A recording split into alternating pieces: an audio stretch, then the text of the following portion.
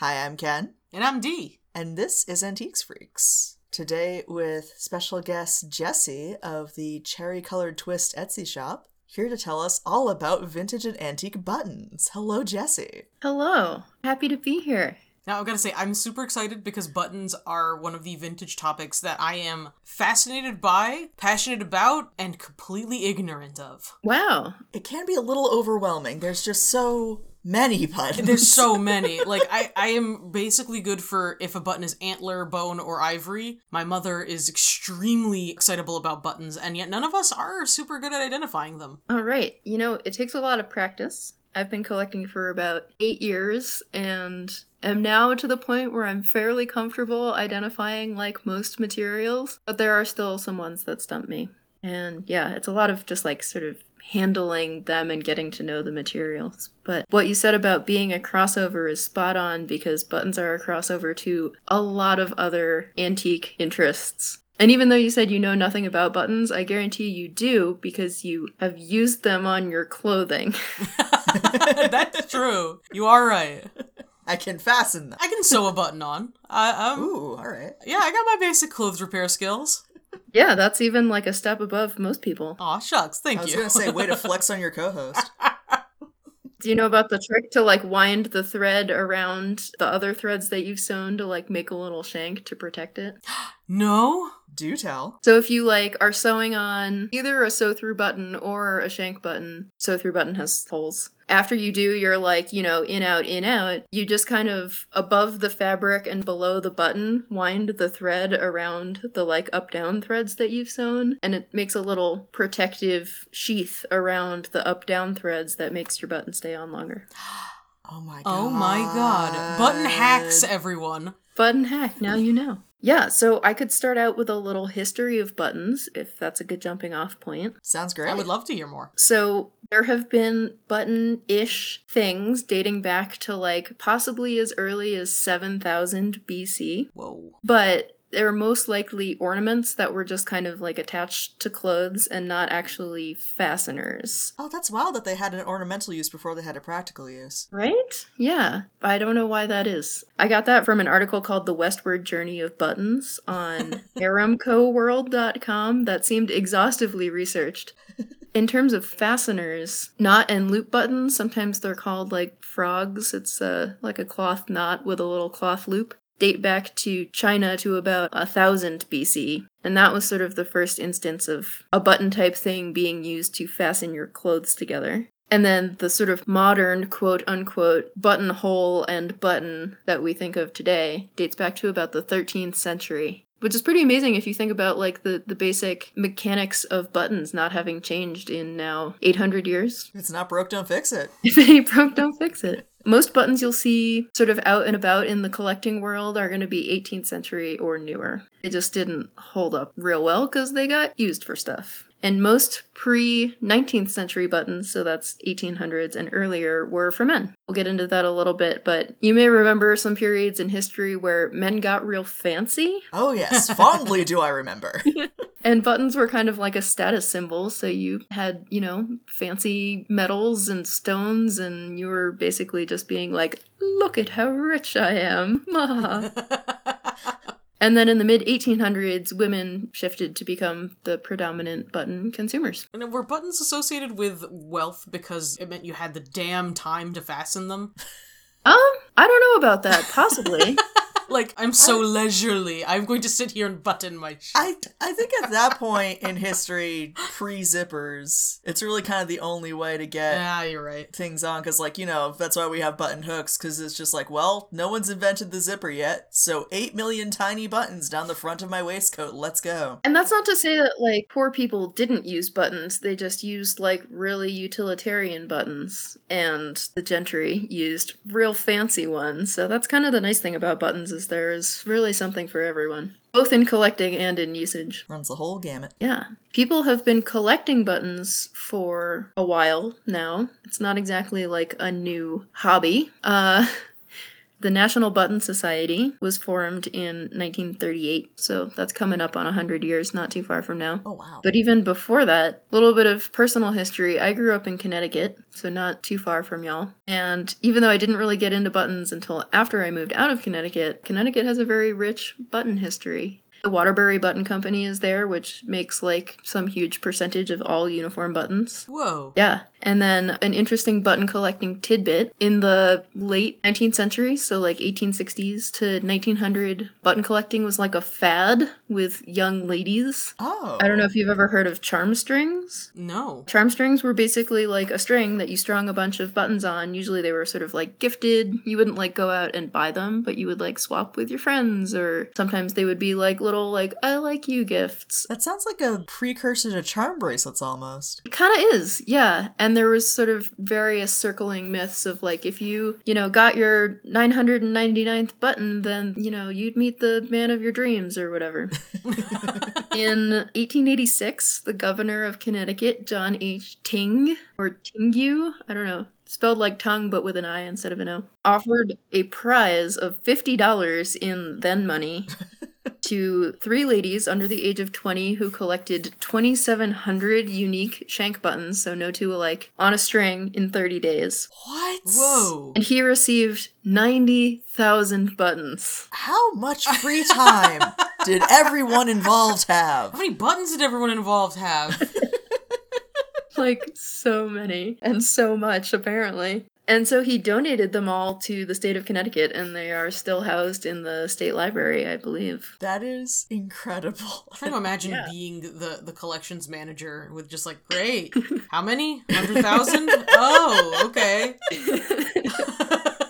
But they're all unique, Dee. Yeah. Yeah. And there's actually a kind of button named after John Ting, called a Ting. Aw. I have one. They're quite rare and very nice. They're like layered glass with layers of foil in between, so you can like see the different colors of glass. Oh. They're very gem-like and pretty. I don't know if this is button specific, but there is a competition element to collecting buttons. Is this like a thing in other collecting fields? Do you know? Absolutely yes.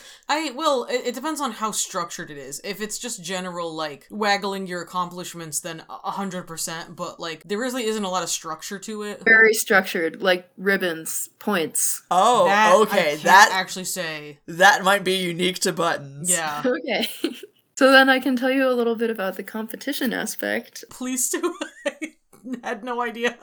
This is something I was unaware of when I started collecting buttons also, and then I joined at the time I was living in upstate New York, so I joined the New York State Button Society. And I was like, what? I was a little intimidated at first, because there's like called the Blue Book that's issued by the National Button Society every couple of years, and it's got like classifications, and this book is the basis for competition awards. Usually they're sort of sponsored by like clubs or like collecting clubs or state societies, and there will be like money prizes. So you can enter, sometimes it'll be themed, so it'll be like bird buttons or transportation buttons, or sometimes it will be like very categorically specific, so they want like a celluloid assortment, so you want to have like one of each kind of celluloid classification. Oh, wow. Yeah, it gets real. If you are the type of person that loves minutia, button collecting may be for you. That's really intense. So it's like a cat show almost, where it's like, Yeah, in the yeah. celluloid division, we have... Exactly. So people will enter like cards that they have mounted the buttons on, and there has to be like a specific number for various kinds of awards, like 20 or 25, and then you get points based off of like, the kind of assortment of either images or materials or whatever. It's pretty intense, and at first I was like, oh man, that is not for me. And now 8 years in, I'm like, this is totally for me. So have you entered a competition like this? Yes, I have entered a few in New York, and now I live in Colorado, so I've entered a few here for the state shows, and I've won 2 blue ribbons. Ooh. Hell yeah. I've also had several trays disqualified because I did not read the rules correctly. Oh! Well, it'll happen. It happens. Happens to the best. I've never entered at the national level, so that'll be my, down the road step to strive for. I was gonna say, that's next. That's your Rocky moment. Yeah, right.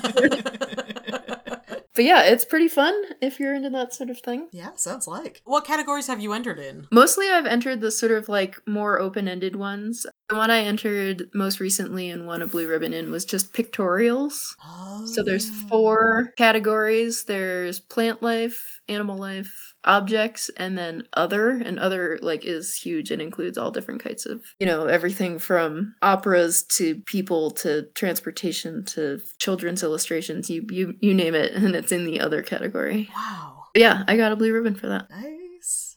Is there a specific way that you have to mount the buttons? Like, do you have to sew them onto the card, or? Yeah, so I can talk a little bit about the preferred method of storage, which also is how they're presented for awards, which is a 9x12 piece of mat board, like you would mat a picture with. And then, have you ever stripped like an Ethernet cable and there's all of those little teeny copper wires with plastic coating on them? Yeah. Yes. So, like 2-inch pieces of that. People used to use like pipe cleaners and stuff, but as you have mentioned in previous episodes, some materials, like celluloid, don't really like being next to metal. No. It makes them degrade. If they get wet, they can rust, and then, you got rusty wire holding your button on. Not to mention the tetanus. So plastic-coated wire is the preferred method of attachment. And you just kind of like poke some holes in your mat board with an awl, or I like to use a corn cob holder. Oh yeah, thinking ahead. Let's thinking with your noodle. Actually, when I joined the Colorado State Button Society, they like send a little kit out to new members that has like a big piece of foam to put your mat board on so you don't stab yourself in the leg, and like a little corn cob holder.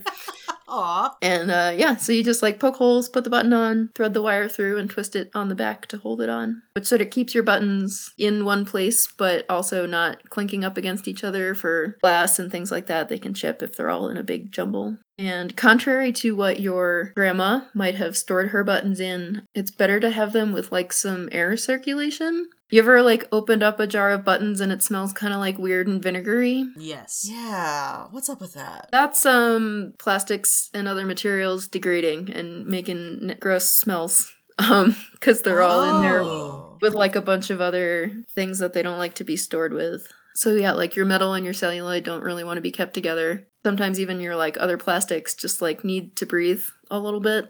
So the jam-packed, like tight, enormous jar is not the best method of storage. It's really not. Okay. Yeah. I gotta make some changes. We'll be right back. We have to go. I gotta go free them. So I have like my nicer buttons mounted on mat board, but it is like kind of a laborious process. I like do it while I'm watching TV. And then I have my sort of like more everyday Joe buttons in one of those like a little plastic cabinet with little drawers to store like nuts and bolts in. Okay. They get some air circulation, but I don't have to like mount every single button I own. So that's my temporary storage solution. Do you want to talk about materials? What kinds of things buttons are made of? Absolutely. What kinds of buttons have you seen things made out of? Antler, bone, ivory, of course, always in contention with someone thinking one is the other. Yeah. Jet. I've seen jet buttons, although not as frequently as people claim. But have you seen French jet? Unfortunately, more often than the jet, yes. And celluloid, and that's about where, like, I can stop being able to name them. Gutta percha. Yeah. Other, pre-plastic rubbers. Did you already say hood? I did not. That seems like an oversight. Consider saying hood. I'm sure you guys have seen one of the most common button materials, which is mother of pearl. Yes! Lots of those. That was like the go-to shirt button before plastic.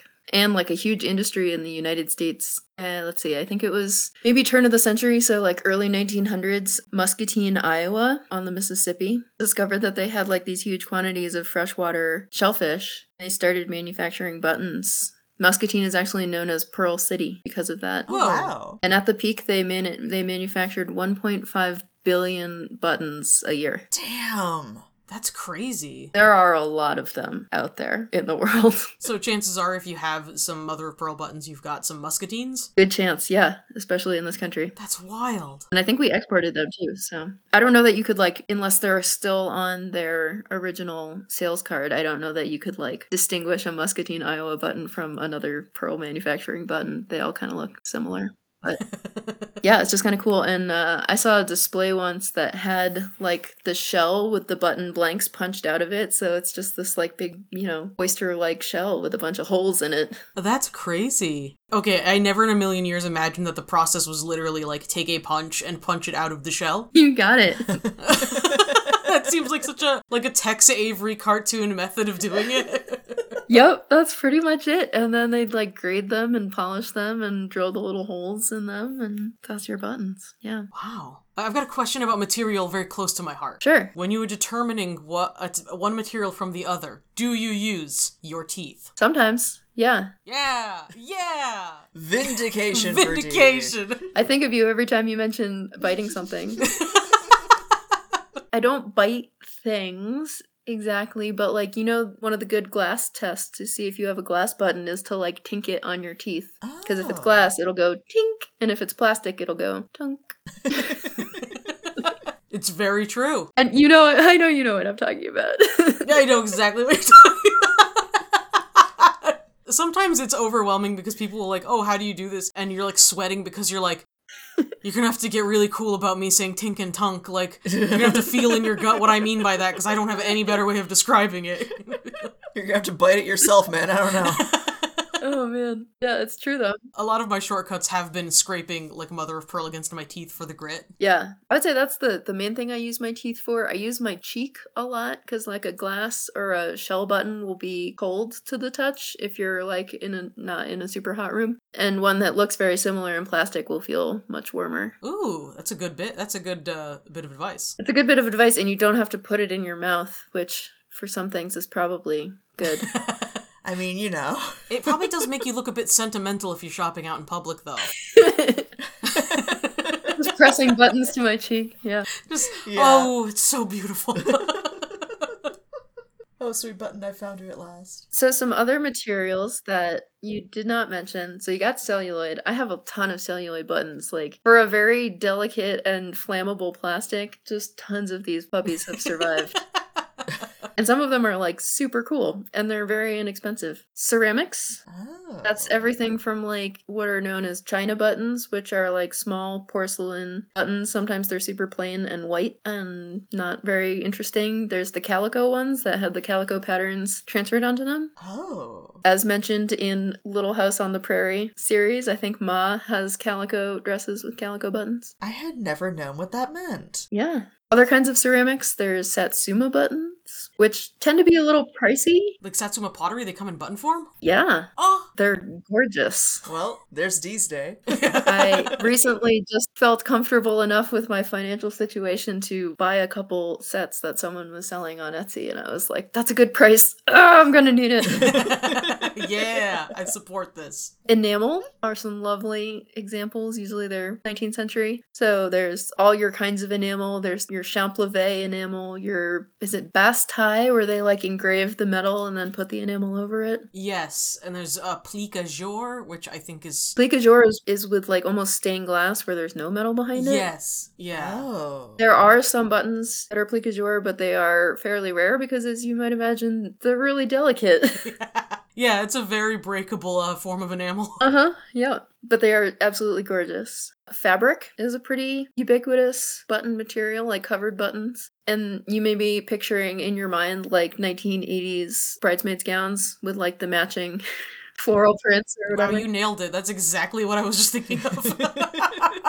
Shoot, that was kind of scary. You're like, how did she know? So yeah, plenty of those, but also going back earlier, there were passementerie buttons, which are sort of beaded or have sequins sewn onto them, or were a little bit blingier. Horsehair buttons, silk buttons, velvet buttons. There's some pretty nice old fabric ones too. Even ones with like little like tiny cross stitches in them or embroidery. That's crazy. It's pretty crazy, That is yeah. Wild. The like amount of effort that people put into making these tiny things is like mind-blowing sometimes. If I saw someone on the street and I looked and they had a hand embroidered like cross stitch button, I think I would fall over from the flex. Like, you win. That is the highest effort outfit I've ever seen. Yeah, that person gets a round of applause. Glass, Lots of glass buttons out there, like tons of glass buttons out there. Glass has held up astoundingly well. You guys talked a little bit in your Jet episode about, and earlier you mentioned French Jet. Yep. Most black glass buttons that you see are black glass. They are not Jet. There are a few Jet buttons, but they are pretty rare. I don't have any. I have seen them, but never like come across one in the wild, so to say. The pricing is been, always like, obscene too, like because it was breakable. Yeah. yeah, and just doesn't hold up as well as glass, which is, easier to work with and durable. And your suggestion about the temperatures, very good for telling a black glass from Jet. Yeah, Jet will be warmer for sure. And have you guys heard about the float test? No. No. I don't know that you would do this with like most Jet things like jewelry because there's other components there. And I haven't tested this myself, but I know if you put a black glass button in a glass of water, it'll sink to the bottom. But apparently Jet is supposed to float. Whoa. Whoa, what? That's gonna save a lot of Jet buttons. I thought Ken might be particularly interested in this next category, which is related to horn. So you mentioned the antler buttons, but a lot of buttons that are called horn, quote unquote, are actually other parts of animals, all kind of melted down and pressed into like a type of plastic, basically. What? And some of those include blood. There are blood buttons Blood made buttons? with blood meal. Yes.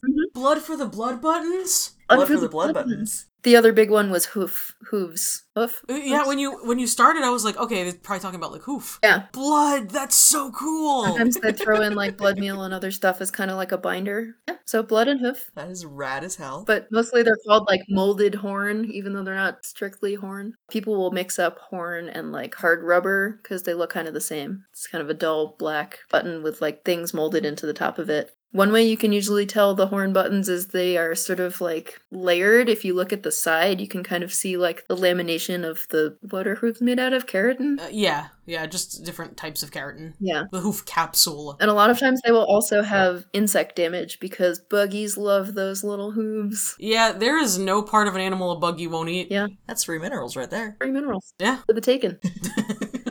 For the munching.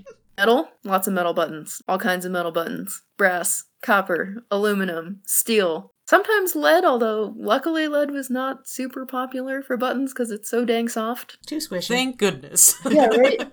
Pewter, occasionally precious metals. I have a couple sterling silver buttons. Ooh. Now that's a flex. No gold ones. Again, the softness. So yeah, brass is going to be your big one. It looks great. It holds up. Button makers love their brass. Is there a way to tell a faceted metal button from a glass button? Because that's something I actually run into a lot. Maybe just my taste in buttons. Literally, you're tasting buttons because you're trying to tell by putting them in your mouth? Well, that's the thing is in your mouth, metal and glass feel pretty similar when they're faceted. Yeah.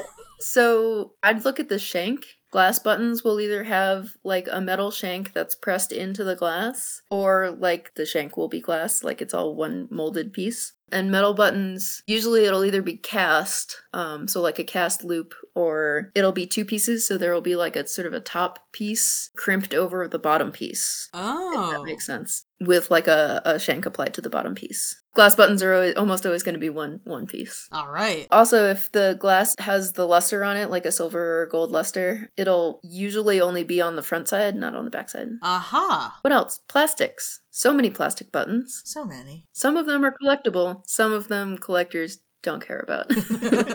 A lot of times, like, I will go to a flea market or an antique store or whatever, and I'll see a jar of, like, quote-unquote vintage buttons, and it's just, like, all white shirt buttons. And they want, like, $20 for it. And I'm like, no, man.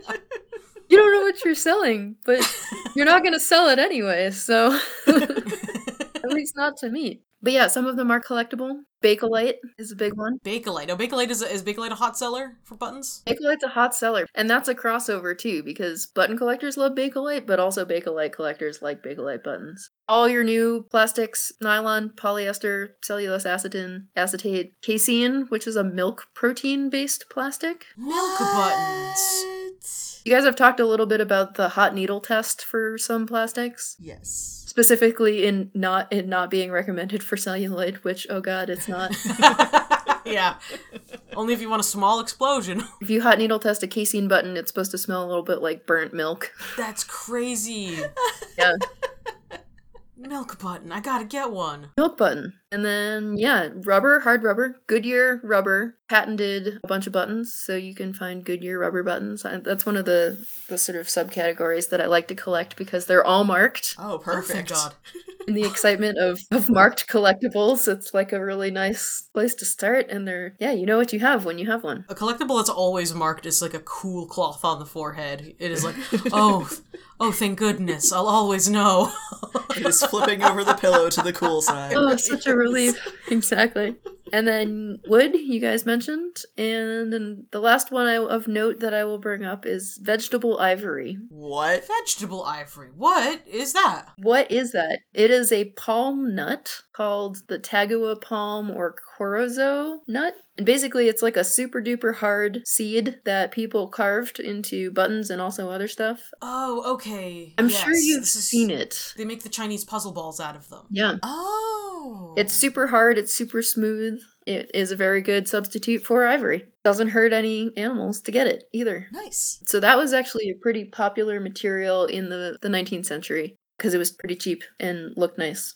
So a lot of like pants buttons and suit buttons and stuff you'll see. You can kind of recognize it because it is so dense that it doesn't take dye very well. So if you've ever seen a button that's like, you know, green or blue or whatever on the outside and you flip it over and it has like sort of a cream color where the shank holes were drilled through it, that's probably vegetable ivory. Oh, wow. Oh. I want to find some now. Yeah. Once you know what to look for, you'll see them for sure. Yeah, I'm gonna have a hairy eyeball on every single like big jar of buttons from now on. Like, ooh, the secret's in there. I know it. Oh man, a big jar of buttons is like crack to me. I gotta know what's in there. I was gonna say, that is one thing that I am familiar with button collectors, is that it is one of my favorite areas of collection, which is the one where occasionally you can just get a big box or jar of it and sort through it all day. Yeah. The sorting is huge. My mom told me that when I was a kid, I used to just like sort through her button box and like separate out all the metal ones, separate out all the shiny ones. It's good, clean fun, dang it. It's good, clean fun and like, you know, borderline therapeutic depending on how you look at it. Yeah. Yeah. Oh, as I've been listening to your backlog, because as many collectors are, being a methodical completionist, I went back to the beginning. I feel you. I just listened to your episode on postcards, and I was thinking there was a lot of crossover when you were talking about like easy intro collectibles, and I would totally put buttons in that category because you can get a pretty cool collection for not a lot of money. They're small, they transport pretty well. And they've got such a heavy amount of variety that there's something for everyone. There's something for everyone, exactly. Do you guys want to hear about some kinds of buttons that I collect particularly? Yes. Yes, please. So, I used to work at an upcycled fabric and sewing store. Oh, that sounds fun. People would donate their stuff and then we would sell it and use the profits to offer sewing classes for kids and teens and adults. And we had some scholarships so people could, you know, do it on a sliding scale. But I managed the store, so I sorted all of the donations and like prepared things for looking nice to get sold. And that's kind of how my button bug started. Because I was like, man, there's so many cool buttons. And then I discovered there was the whole collecting world with societies and competition and all that. And I was like, oh man, this is a deep hole. Guess I'm jumping in though. In I go. I started out collecting mainly what at the time they were made were pretty utilitarian buttons, but now are kind of cool and fun. So small chinas, the calicos, and stencils are another sub-classification of china buttons that have sort of just like pretty simple geometric designs like transferred onto them. And Goodyear rubber buttons, as mentioned, easily marked, easy to identify, a fairly closed set, so there's a book published about all the designs that up to this point have been found and cataloged, so you can sort of work your way through the set. Wow. Work clothes buttons are really cool. Those are one of my favorites. Those are going to be the buttons that were on coveralls and work jackets in the 1900s, 1910s for people working on railroads and that needed sort of durable clothing. They have all kinds of cool slogans that attribute the clothes' toughness. There's a brand called Can't Bust 'em. Boss of the Road. Yes. Some modern ones are still around. Carhartt is still around. Oshkosh. Yeah, Carhartt's having like a big moment right now. Yeah. Yeah. So all those, and they have like cool designs on them of bulldogs and trains, and buttons that have words on them are called verbals. Verbals. Verbals. Buttons with pictures on them are called pictorials. Love it. So there are lots of verbal and pictorial buttons in the overall in the wear clothes button class, which is kind of cool. And they just like they got like a really good look when you got a group of them on a card. Like cool. These were all like used ones. Let's see. And another more recent discovery and Connecticut button history connection for me is Colt buttons. They were made in the 1930s to 1950s, and they are a division of what do you think of when I say Colt with your antiques brains? The gun? Yeah, a gun. Wait, the guns made buttons? Well, I mean, Yeah. the people who made No, the the guns guns made were shooting buttons. People don't make buttons, D. Guns make buttons. Pick them up. I got 12 buttons in this chamber. Yeah, you nailed it. The Colt Plastics division was a division of the Colt Firearms Manufacturing Company in Hartford. I'll be. If you've ever driven down 91 and you were going through Hartford and you saw a big blue dome with a horse on top and a bunch of gold stars on it, that's the Colt building. No way. I saw their grave. That sounded weird the way I said it just now. Sam- I was looking for it. I was an antique Colt pistol enthusiast for a while. Samuel Colt's grave. So, yeah. Weirdly Egyptian. It's an obelisk. Huh. Did he die in like the 20s? Yeah. Oh, I guess that was kind of the thing. Well, there's your Egyptian revival right there. It's King Tut's That tomb. was like. I mean, they like dialed in hard. Yeah. I also like how you called it their grave. Oh, I think the whole Like Colt the whole- family is interred around the monument. Just like the idea of like, well, He had. pack in the factory, boys. It's time to bury Yeah, it. sorry. It's like the queen with her corgis. Oh no. You guys aren't going without me. Oh my god. That didn't happen. The corgis are fine. Oh my god. Thank God. Whew, those poor doggies. But yeah, the Colt Pistol Manufacturing Company made buttons from the 30s to the 50s. That's amazing. I think later they separated from the gun making part and were just their own plastics part. But they were mostly, some of them were phenolic resin, which is the non-trade name for Bakelite. Their trade name for it was Colt Rock. That's. I mean, it's a cool name. It's a cool name. And the others most people think of when they think of Colt buttons are amino resin, which they come in super bright colors. They have sort of like a nice hand, I guess is a word you would use for fabric, but like they don't have any rough edges. They're nice and smooth. They have sort of like a nice waxy appearance almost. They're not like high shine buttons. Sometimes you'll see amino buttons get that sort of crazing that you see on old plastic buttons sometimes, where it's like a very fine network of crazing across the buttons. I love that. I love that look. Yeah, it's neat. It's not as desirable in buttons as it is in, say, porcelain. But it's still a good way to sort of be like, ah, yes, I know what kind of plastic this is. There is a numbered list of known Colt designs. I think they're up to like 85. Wow. So again, sort of a nice set that you can collect and some hallmarks of the design. I will say that during this time, other people were also making plastic buttons and ripping off the designs.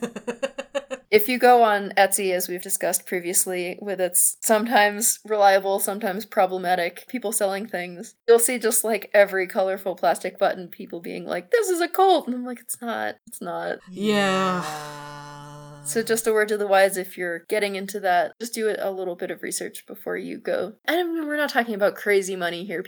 I would say the going rate for Colts is like between $2 and $5 a button. So you're not gonna like break the bank if you're just buying a couple. But if you're gonna spend $5 on a button, maybe you want to be sure that it is the thing that you want it to be. And it does make it ridiculous that someone would lie. Like, you're lying for a profit of $5. Like, They might be lying. They might just not know. They just don't know. yeah. Yeah. Yeah. Like I said, I've fallen down some deep holes, as have other button collectors, but if you've just sort of heard about it, you could be like, oh, this is probably it. I'll just put it up there. Yeah. Not bad faith necessarily. Yeah, they're fun, and I have the sort of personal history of growing up 10 minutes from that building, so. That's really cool. It is really cool. I actually have a tattoo of the Colt building that before I even knew that they made buttons, that was just like a sort of a nice memory of home. That's so cool. It's like, wow, that was, hindsight is 20/20 in a good way. Like, how is somehow new? There you go. Oh yeah, all this new like adding meaning to a cool like that's a really cool tattoo. I thought about getting some buttons tattooed around it, but I haven't done that yet. that would be adorable. Mostly because my tattoo coffer is being used for other things right now. Yeah, I hear you. Child, buttons, the priorities. The important things in life. Important things in The life. baby, the Staples. buttons, the button baby. I have a really cute video of my daughter when she was like 2 playing with some of my plastic buttons and being like, buttons! Red buttons! Oh. I'm like, oh. Aww. Raising her right, raising her early. Yeah. Oh man, I bring her to thrift stores a lot with me, and I'll sometimes let her pick out like a special thing. Aw. One time we were there and she picked out, do you guys remember those candles in the 90s that were like rainbow dipped? Yes. And carved and Yeah. always uglier than sin. Uh-huh. There was a kitty, a So rainbow rude. kitty candle, and she was like, that's my one thing. And I was like, you got it, Aw. you know, special kitty candle. Oh, Good she's choice. got good taste. It smells vaguely like old vanilla, which is a little unfortunate, but what are you gonna do? Ugh. Yeah, those. The only thing about those is that you can't clean them. No. The dust sticks to them so well. Yeah, No. kitty's crevices are pretty dusty. Yeah. So I'm curious about one thing. Being into buttons and collecting it, have other aspects of like vintage clothing and fashion sort of sneaked their way in through the buttons in your collecting interests? Sort of. I went to school for costume design, so I've always sort of Well, there you go. been Okay. That'll do it. I've always been interested in the topic. The thing is with antique clothing, it takes up a lot of space, and a lot of times it needs conservation skills, which I don't have or have time to cultivate.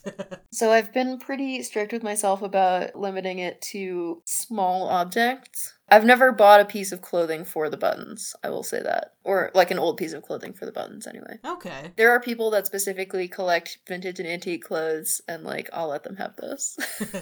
Yeah. But I do, yeah, there have been some offshoots like thimbles, button hooks, pin cushions. I have a really beautiful sterling silver thread case, Ooh. which is gorgeous, and I love it. I'm like, I could sell this for like some money, but I can't because I want to keep it. Yeah. Once you find an item like that. It sparks joy, dang It it. sparks joy. Yeah, you're right. Marie Kondo said I could have it. She's the expert. Yeah, so definitely I have a couple offshoot collections. How do you feel about people who cannibalize clothing for buttons, which is something that I've actually run into a lot? I mean, I think probably better to keep the original buttons on the original clothing if you can. Yeah. Unless it is just like in absolutely trashed shape and like there's no bringing it back. Like, yeah, then I might cut the buttons off. But, you know, if you have a collectible or displayable clothing with the original buttons on it, like, yeah, totally keep those babies together. They want to be together. Yeah, I do agree, but I've worked pretty closely to vintage fashion people, and I was surprised at the number of people who will take otherwise perfectly fine clothing and tear the buttons off and replace them. Because the buttons were, like, to them, were valuable in some way, shape, or form, and they were like, well, nobody's really gonna look too closely at the buttons. Which, like, that, I mean, that's not true, like... people do, they really do. I've always been in the camp where if I see something that's going in the garbage, I might check the buttons to see if they're pretty. Yeah, that's fair. I think in that situation, I certainly would. And I mean, like, the button usage history is made up of that. Like, the reason we have so many old buttons is because, you know, your grandma's grandma was getting rid of her old dress and cut the buttons off so she could sew them on her new dress. Like, Yeah. it's got precedent. I guess it would depend on the clothing. Like, if the buttons kind of like make the outfit, you know, then definitely I would think they should stay on. There were some pretty like designer buttons back in the day. Elsa Schiaparelli of clothing design, Yes. like designed some wild buttons to go with her wild outfits. You should be so lucky, but if you ever came across something like that where the buttons were sort of like clearly thought of as being part of the design, like, yeah, don't take those off. Just leave them there. It's art. Someone thought about it. Yeah, I can see if you had like pretty nice buttons on like a sort of whatever shirt and you wanted to sell them separately, maybe? Doesn't make me feel good, but I'm not totally against it, I guess. Very, very individual case situation. Yeah, case by case Yeah. basis. Depends on the circumstance. Have you dealt with button theft? Have people stolen buttons off of things? Personally, I have not experienced that. I will say that I'm on the show committee for our state button society, and so after you enter your trays of buttons to be judged and awarded, they're like up on display for the remainder of the show, which is usually like a weekend, like a Friday, Saturday, Sunday. And we hire security to like stay in the room with the buttons overnight. Dang. Smart. Because people will put together trays that are worth, you know, hundreds of dollars and don't want someone else walking off with them. Button scandal. So I guess there has been fear of button theft, but I have not personally experienced it. I think that might be more of a problem in, like, the antique malls we've worked in, where people will take any small, shiny thing that they can fit in their pocket and, like, I can't steal this shirt, but the buttons will fit in my jeans. Yeah, I'm always fascinated with people who collect very little things about the pocketability of them. Because when I talk to people, it tends to stress them out. Yeah. People who collect salt and pepper shakers are constantly, like, with their necks on a swivel if they've got anything even remotely silver. Yeah. It was only one situation, but there was a designer garment, and presumably because they couldn't steal the whole garment, they snipped the buttons off. Oh my god, it's fucked up. Like, they took our designer buttons, but because they could get away with that and not necessarily flouncing out with an entire shirt. Yeah. What are you gonna do with them? Sew them onto something else and pretend it's designer? I think they think they'll get more for it on eBay. Okay. Because people who do these kinds of petty thefts are eBay people. Yeah. Wow. And not the good kind. All right. They're the kind. They're the $10,000 Princess Diana Beanie Baby eBay people. Oh, good lord. Oh no. Oh, yeah. Beanie Babies. Can I tell you guys sort of a Beanie Baby tie-in about my favorite button in my collection? Yes. One of my other non-button related collections, I collect platypuses. Aww. They've been my favorite animal since I was about 9, and I watched, I think it was Kratz Creatures about a platypus, and I was just like, holy fuck, it's a duck, and it's a beaver, and it lays eggs? This is the coolest thing ever! And, like, really the excitement is just never worn off. So I have a moderately sized collection of plush platypuses, including the mini, regular size, and jumbo size Beanie Baby platypuses. Yes, absolutely. And I was at the Button Show in New York one year and asked one of the longtime collectors and dealers, I was like, is there any platypus buttons? And she's like, yeah, there's a Victorian black glass platypus button. I think Millicent's got one. Millicent Safro ran a shop in New York for a long time called Tender Buttons. Aw, I've heard of that place, actually. Yeah, and she used to sell at the New York shows, so I went, and she did indeed have it, and I bought it. It is the most money I have spent on a single button. It was $30, and it was worth every damn penny. And that's not so bad. For a little luxury, $30. Yeah, and, like, it's my two favorite things in one thing. And what a unique little collectible to have. Like, for that crossover to have happened and then been in your path, that is so cool. It's amazing, right? That does answer the question, because you sent that picture, and I was like, is that a platypus? Yeah, it is a platypus. It was.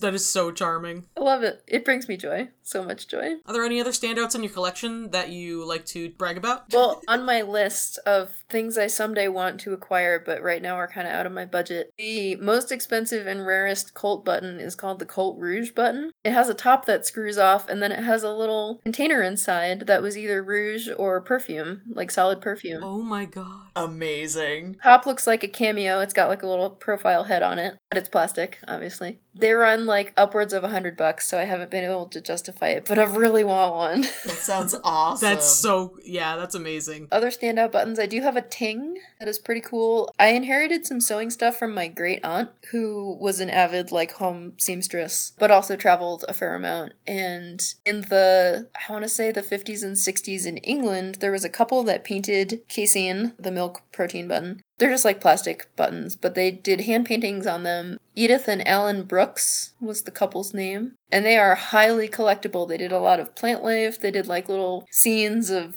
sailboats or other stuff. But I have 3 original cards of botanical buttons by them that my aunt got in England at the time for like 60 pence. Oh man. And now they sell for upwards of $40 a button. Damn. Yeah. Damn. Return on investment. Return on investment for sure. I just got super lucky that like the stars aligned for that to be in my collection. And also just a gorgeous, like, art buttons just seems like such a fun thing. Yeah, they're very lovely. Very intricately painted. I've compiled a list for you of some funny names for types of buttons that I thought you might enjoy. Yes! Absolutely, yes, please. Okay, antiquarians, which you are. Yay! But also, some buttons are. They're glass buttons with a U-shaped shank that was pushed into them with a little bit of glass that kind of sticks up between the sides of the shank. They're called antiquarians because the person who named them that figured that they were pretty old. A solid choice. Yeah. Aristocrats are a flat black glass button with a flat top that's been incised and then has had gold or silver brushed into it so it stays in the incisions. They're supposed to look fancy. I guess that's why they're called aristocrat. Berries are a glass button that has a preformed piece fused to the top of it that looks kind of like the tip of a raspberry. It's just like little balls stuck together. Oh, I've seen those. I did not know they were just called berries. Berry tops. Yep. That makes sense. A bird cage is a kind of shank, usually found on china buttons. And it's kind of like if you imagine a cone that has like 4 holes poked into it to make the sew-through holes. And that is fired onto the button front, which is hollow, so it does make sort of like a little cage on the back. Oh, neat. Dandelion water, which I thought was hilarious. The name for like a button that has like a really thin gilt coating on it. Oh. And they sometimes called that gilt dandelion water because it had like so little gold in it. That's such a cutesy thing to say though. I love that. I don't think I've ever heard buttons referred to as like dandelion waters, but that was like a sort of a dig at other manufacturers during the time that they were made. Like, oh, that guy, he just uses dandelion water. That's such a like magical sounding dig though. It is, yeah. My cottagecore insults. Yeah, exactly. Glow bubbles are celluloid bubble tops where the celluloid is like sort of a shield that sticks up from the base. And then the base has like a foil or iridescent coating on it. So when you look through the top, it is sort of glowy. Oh, wow. Goofies. Usually they're cellulose acetate, so like hard plastic. Realistic buttons, they used to sell them in sets, so there was like a teenager set or like a travel set. These were usually made in like the 40s and 50s. The teenager set has like a couple dancing and like a milkshake with 2 straws in it and... Oh, like themes? Yeah. The travel set has like a little handbag and a shoe and like a handkerchief. They are pretty cute and fun to collect. Habitat buttons. Late 18th century buttons with real dead stuff under glass inside of them. Yes, I was literally gonna ask, like, is this like dead bug buttons? Like, Hell yeah. Yeah, dead bug, dead flower, moss. They have not held up really well. Sometimes you'll hear this term used for like more recent buttons that have real dead stuff inside of them. I have one with like a tiny starfish embedded in lucite. aw, I love that. May or may not count, I'm not sure. Igloo buttons are the rarest china button. It's like a disc with a sort of mound shape piece applied to the top. That kind of looks like an igloo, I guess. Oh, neat. And to sew through it, there's like a hole, 2 holes in the disc, and then the mound in the middle has like a tunnel through it. So you go like up through one hole, through the tunnel, and then down through the other hole. Oh, that's some wild engineering for a button. Again, I have seen them. I do not own one because I am not quite at a place to drop $100 on a button. Moon glows are a little bit hard to describe, but when you see them, you'll know. They are colored glass buttons that have a thin layer of clear glass over them, so they look kind of like they've got like that moonstone glow, or almost like like a star-cut sapphire. Yes, okay, I see what you're saying. Yeah, they're sort of like luminescent. They're really neat. I like them a lot. Poppers are glass button 1800s glass buttons made by Leo Popper. Leo Popper. They often have like little bits of glitter embedded in them or marbling, and a lot of them have a sort of distinctive key shank, which is like a flat metal shank with a hole in it that's pushed into the glass. Oh, wow. And then gay 90s. Nice. Nice. 1890s ornate brass buttons that have a big glass jewel in the middle. Oh, okay, I've seen those. Yeah, there sure are gay 90s. They sure are. Yes. 'Twas the gay 90s. Everyone was gay in the 90s.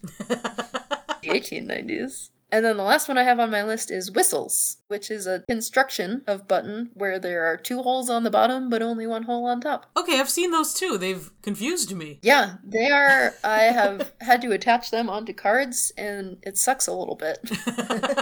But I guess the theory was that because the 1 hole on top, sort of the thread is enclosed, it's supposed to make your button stay on longer, I guess, like protect the top thread. Oh, okay. You'll see them a lot in china, in vegetable ivory, sometimes in glass. They're kind of neat. Some people like to collect them as a set. Yeah, that's all my funny button names that I could think of. I loved all of them. Very romantic, these buttons. Yeah. What is probably your number 1 piece of advice for people who want to get into collecting buttons? Find a local button club and join it. Most states have a state society, and within that state society there will probably be local clubs. The best way to learn about buttons is to talk to people who have collected them for a long time, and to see known examples of what materials look like in real life. Books are a great place to start if you can't access those things, if your state doesn't have a collecting society. I will say that as a 30-something-year-old person, I am in the probably bottom 10% of age of all button collectors that I've ever met. There is a real fear that as the members and collectors age, that the hobby will die off, so they are so happy to tell you about buttons. One time I went to a button show with my mom when I was in Connecticut, and everyone was like, "Oh, it's so nice, you brought your daughter." And my mom was like, "Oh, no, actually." My daughter brought me. Yeah.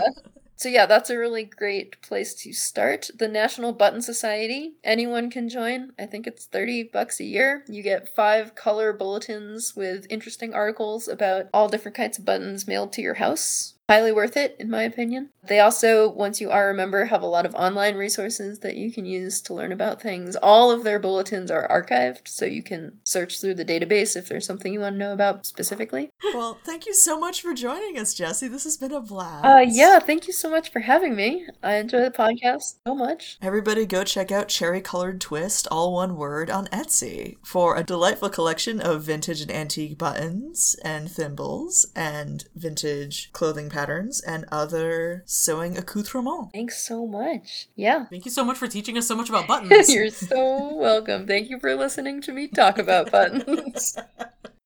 If you would like to suggest episode topics or just say hello, you can email us directly, antiquesfreakspodcast@gmail.com. You can post in our Facebook group, Antiques Freaks Friends, or you can tag us on Tumblr, antiquesfreaks.tumblr.com. If you would like to listen to deleted scenes, or listen to our special bonus episode presentation of the Victorian Penny Dreadful Varney the Vampire, you can hit up our Patreon at patreon.com/antiquesfreaks. Special shout out to our patrons for paying our hosting fees and filling our hearts with love. And thank you in particular for listening. Au revoir!